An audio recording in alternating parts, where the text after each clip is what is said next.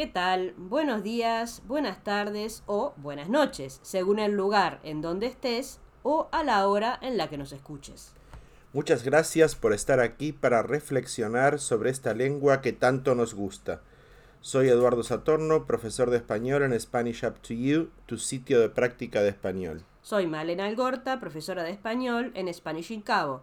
Y si quieres mejorar tu español, ya sea visitándonos en Los Cabos o tomando clases en línea, cliquea aquí. Tenemos el programa para ti. Estamos en 5 minutos de español y este es el episodio número 77. ¿Y cuál es el tema de hoy? En estos 5 minutos de español a la mitad de la semana, vamos a conversar sobre dos adjetivos que en principio se traducen igual, pero que tienen algunos usos diferentes, y son suave y blando o blanda. Una traducción rápida de estos dos adjetivos sería soft, pero tiene sus problemas. Veamos un ejemplo. Vamos a imaginar un diálogo en una pareja de mediana edad. Tienes la piel muy suave. You have very soft skin.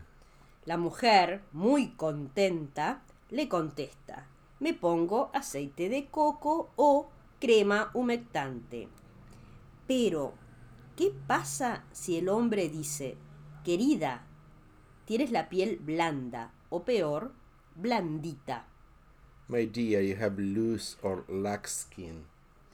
La respuesta sería: con todo lo que hago, ¿quieres que todavía vaya al gimnasio? The answer could be, with everything I do you want me to still go to the gym? Por eso necesitamos diferenciar estos dos adjetivos. Y vamos arriba, comenzamos. ¿Qué significa suave? Es algo blando o liso al tacto. Piel suave. Smooth skin. Madera suave. Soft wood. Papel suave. Soft paper.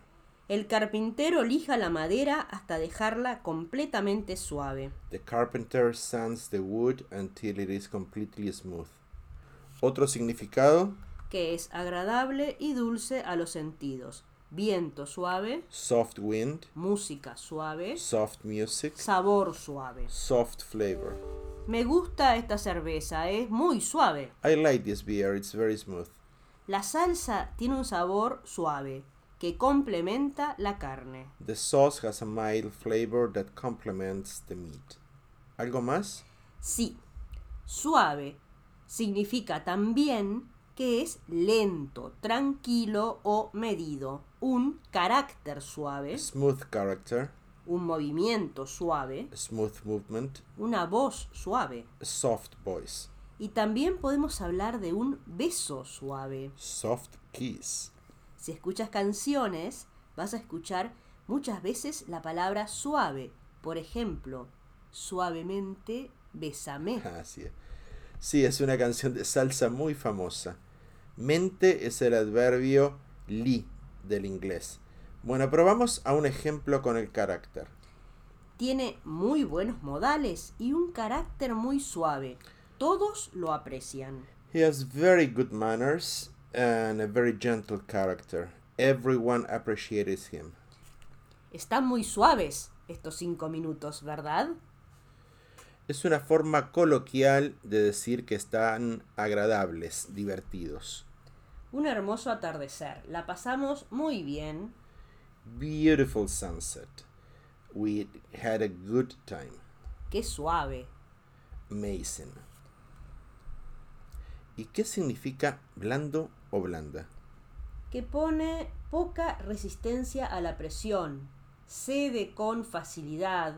Puede partirse fácilmente o tomar distintas formas. El pan tierno, Soft bread, la cera caliente, the warm woks, la masa fresca. the fresh dough. Otra vez la comida, un tema que a ti, Eduardo, no te interesa, ¿verdad? Esta carne es de primera, es muy blanda, una delicia. This meat is prime quality. It is very tender, soft, yummy. También podemos decir que el colchón es blando. The mattress is soft. ¿Y otro significado? Que es poco exigente o débil de carácter. María es un poco blanda con sus hijos. She is a bit lenient with her kids. O sea, blando, referido al carácter, tiene una connotación negativa. En Spanish in Cabo somos suaves, pero no blandos. Puedes estudiar en clases privadas o en pequeños grupos y siempre tendrás una experiencia muy buena. ¿Cómo vas con tu meta de dominar el español en este año? Tienes unos 40 días para lograrlo. Para eso cliquea aquí y verás todo el contenido que preparamos pensando en ti. Con Spanish Up to You puedes ser suave y firme a la vez en tu estudio.